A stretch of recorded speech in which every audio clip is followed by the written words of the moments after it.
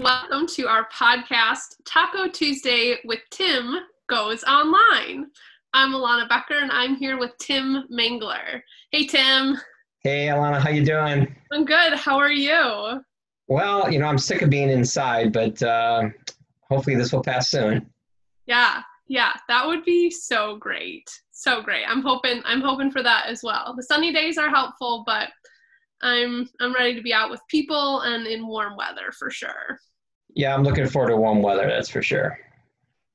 Well, thanks for meeting with me today and talking. Our topic is worship, which is just I think a really cool thing to be able to take some time to think about and dive into. So much of worship, I think, we've seen in the church has really felt like a Sunday morning experience with a full worship band and being together and as a community. And we don't have that right now. So I think it's a really interesting thing to take some time to talk about what worship is and what we can be doing in this season to be worshiping God. So I just want to start off with, Tim, like, what do you think worship means, and how would you define worship? Yeah, I think we definitely have to start by redefining or more clearly defining that term worship. So much of the evangelical church, and especially the tribe that we're in the vineyard, we tend to use that term just to describe those songs that you sing on a Sunday morning or in a gathering. You sing some songs, and we call that time period of singing songs worship. But of course, worship is more than just that time of we're singing songs. And I think this time period that we're in right now with this pandemic and being on quarantine is actually helping us to define that a little bit more, because we haven't been able to gather together in a church, and we haven't been able to sing those songs the way we have in the past. So I think that we need to redefine worship. And if you go back and you think about it in terms of like Old Testament, when you read the Old Testament, the way they use the word was to talk about sacrifice. Like you think about Abraham and Isaac, God has instructed Abraham to go off and sacrifice his son Isaac. And as they're walking along, Isaac says, "But Dad, where's the sacrifice? How are we going to worship without the sacrifice?" For sure. There's this concept that worship always involved a sacrifice. And for them, it usually meant an animal. It usually meant going to the temple. Obviously, we don't need to do that anymore. Jesus is our sacrifice. Amen. But I think we need to come back to this idea that worship is sacrifice. I always tell people, if worship cost you nothing, then it probably wasn't worship. Yeah. If you come to a gathering, if you come to a Sunday morning and you sing a few songs and you go home and it didn't cost you anything, it wasn't really worship. And so I think we need to begin by framing it in terms of what's the costliness or what's the sacrifice of our worship. It could be financial, sure. Are you still giving to the Lord? That can be part of how we want to talk about worship. But it can also be time. Mm-hmm. How are we spending our time? Are we giving a sacrifice of time to the Lord? And I think fundamentally it comes down to a position of heart. Are we sacrificing our heart for the Lord at a costly level? And right now, in the day and age that we live in, and then within this pandemic, what I've been noticing is a lot of selfishness.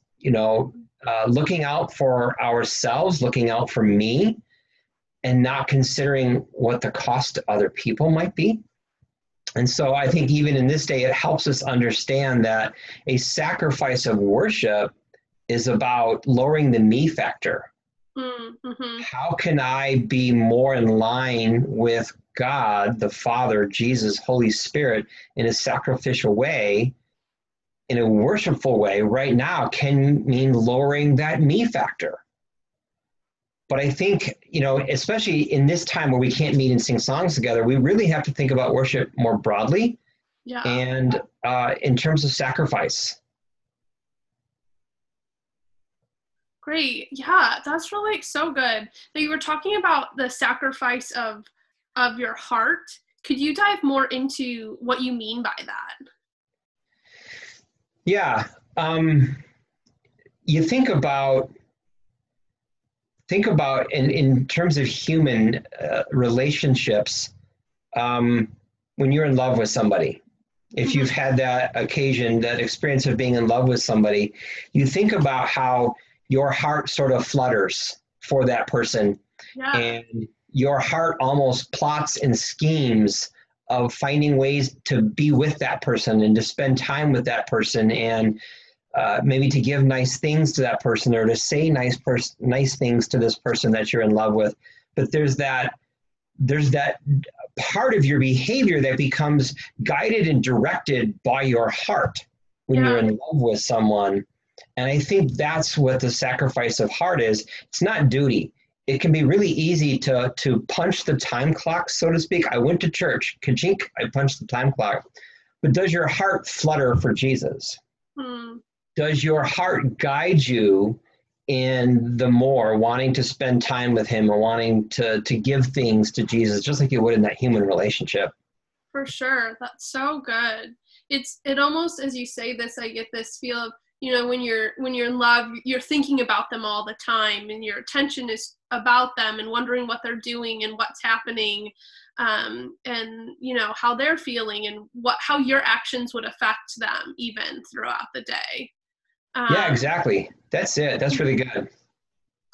So when we have this aspect of thinking about how, our heart sacrificing to God, and our attention being on him, what do you think is hindering that? What do you think is drawing our attention away from God, that is keeping us from that heart sacrifice worship? I think generally speaking, you could say the tyranny of the urgent. And in our day right now, circumstances, I think we have two big obvious circumstances that in this moment would be drawing us away. The economics, there are a lot of people that are economically struggling and wondering how they're going to pay their mortgage or their rent this month, or how they're going to put food on the table. And so that's, of course, going to draw your attention away. And then, of course, there's the obvious of the health issue. We're in a pandemic. Will I stay healthy? Will I get sick? Will my family get sick? Or I have family that's sick. I am sick. And so there's this constant worry or stress factor about health. Now, that's just the moment that we live in. Fast forward 2 years, and the circumstances will change, but there'll still be the tyranny of the urgent. Sure. It might look different. Maybe there's a natural disaster. Maybe, there's some other thing going on in the world that demands our attention. And so we're always going to have these things, the tyranny of the urgent, that draw our attention away from the Lord. They'll always be there. They'll just look different. But it's the same in that, again, coming back to the human relationship. If you're in a committed relationship where you're in love with somebody, particularly if you're married, the tyranny of the urgent will be there. You still got to pay the mortgage, and you got to feed the kids and get them to school and everything else. But how do you make time for your spouse? How do you still date your spouse? How do you still have time for that relationship? And so just like we would work on and care for our marriage, we just have to have that same approach with worship and the sacrifice of heart for the Lord. Yeah, for sure. That's so good. When we think about how this urgency and this attention is drawing us away to other things, that some of them not bad, paying your bills is a good thing, but what do you think that this is doing, and how do you think it's affecting us as people? Well, again, right now in this time, because of those two circumstances, the economics of it and the health, the pandemic, I think it's bringing about a pretty serious spirit of fear. Mm-hmm. Because our attention is being pulled away from the Lord by some really serious issues. It's bringing about a spirit of fear. As I've just been, moving about and talking to people and stuff, I just see this fear. And honestly, in some people, it's borderline full-on panic. Mm-hmm. But, even just this morning, as you and I had preliminarily discussed this, I was thinking of the passage in 2 Timothy 1:7, where it says, the Lord does not give us a spirit of fear.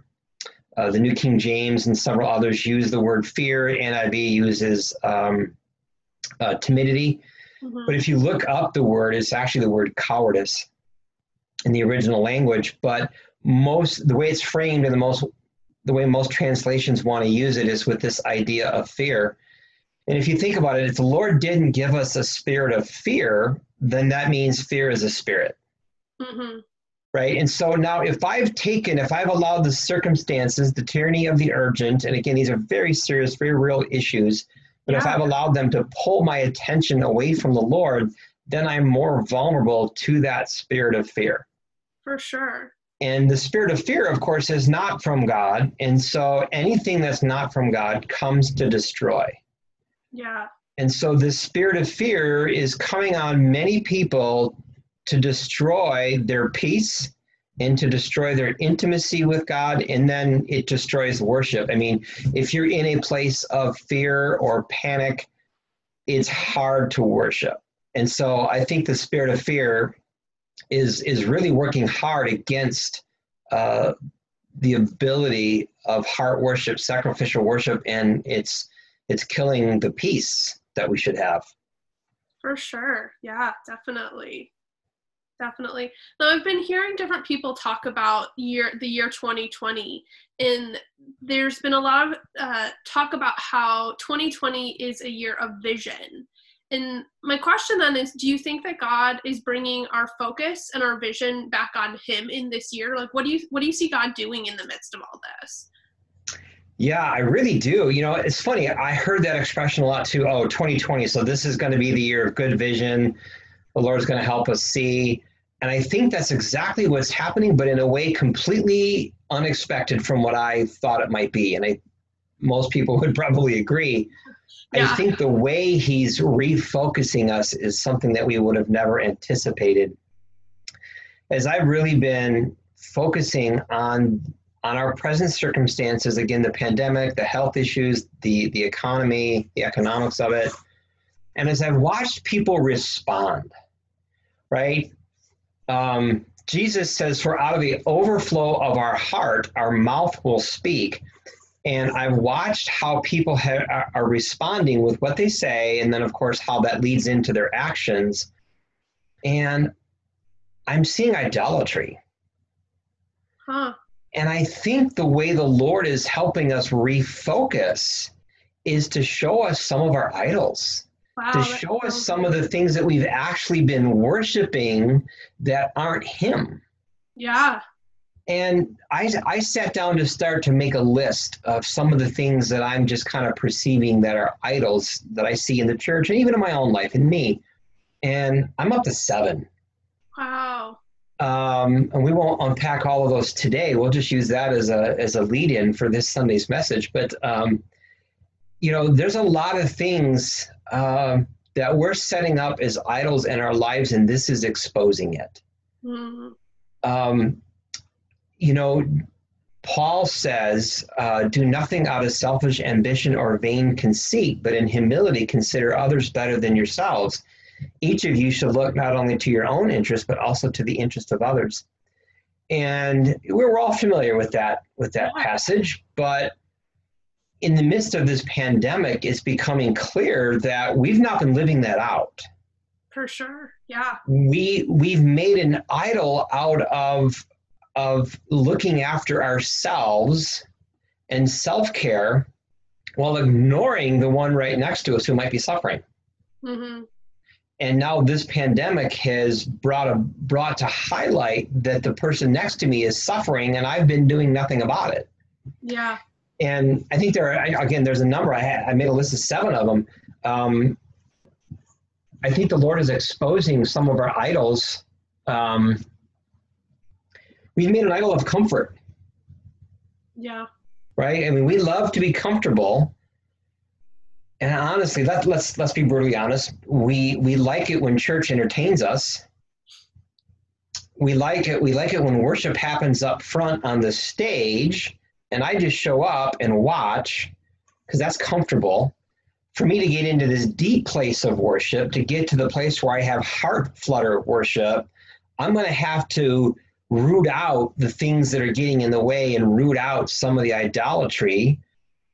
And I think this pandemic is doing that. It's showing us that we've allowed comfort to get in the way, because now the pandemic is making us uncomfortable. And we're like, wait a minute, I don't like this. But honestly, we should have had that feeling before the pandemic. Yeah.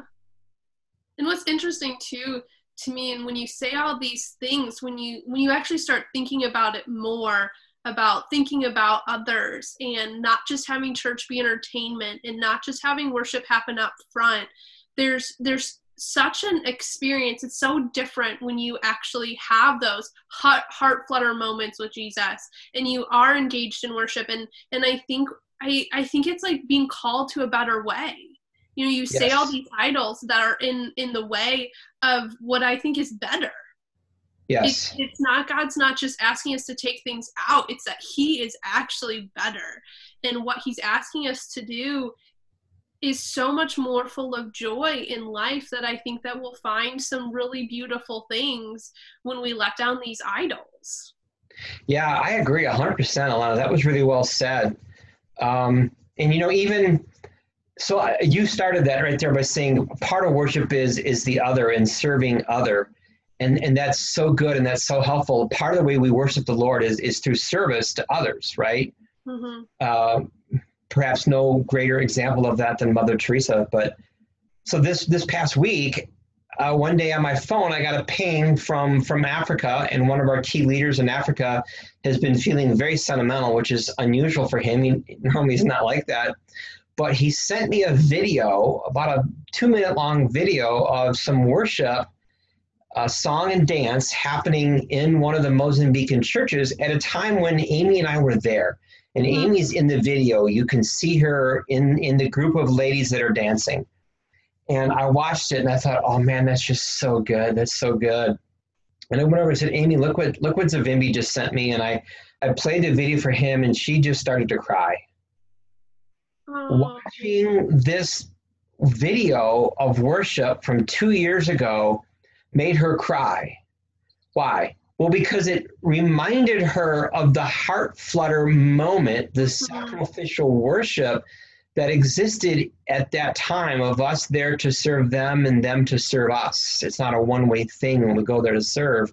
Yeah. And so the context was the song and the dance, but the heart flutter was in the people, that we were there to serve and to be served.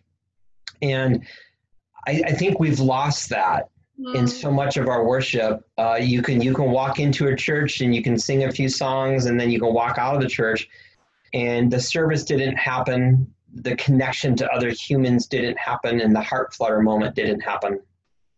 Yeah. And for anybody who's listening to this that doesn't know, Amy is Tim's wife. So yes, thank you for clarifying. That's great. I love that story. That's so beautiful.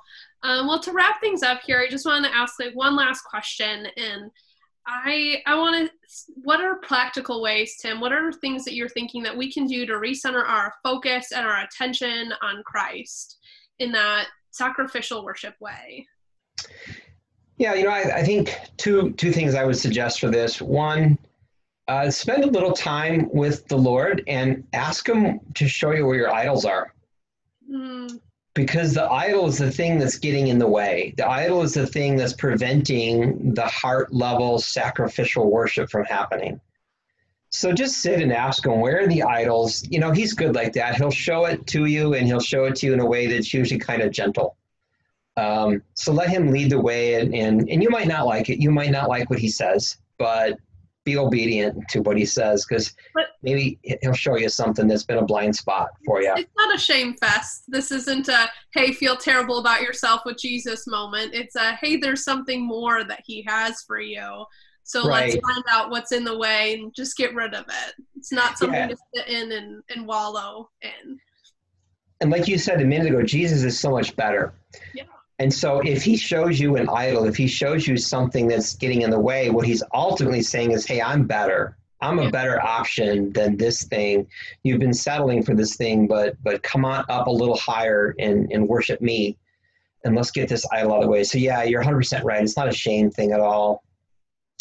And then the second thing I would suggest is even in the midst of this pandemic where we are somewhat limited, what's a way that you can serve others sacrificially as worship? What's a way that you can, and I realize for every person, this is going to be different. I've had some conversations with people that are immune compromised, and how they could do that might look entirely different than how someone else can do that. But what are some ways that you can serve others really sacrificially, again, as worship? The food pantry is still open. Somebody still has to go over there and pack the food, or maybe you've got a neighbor that can't get out, or, the first responders and the frontline workers that are getting stressed and weary. Let the Lord lead you and guide you in it, but what's a way that you can go serve someone that would be costly and sacrificial to yourself? Because then it becomes a moment of worship. I love that. That's so great. Well, thanks so much for meeting Tim and talking through these things. I think that this has been really beneficial. I know it was so great for me to hear and sit and think through these things and to listen to your ideas and thoughts. So thank you so much. Well, thank you. It was great. I'm very happy that you reached out and suggested this, and it went really well. So thank you for putting this together. You're welcome.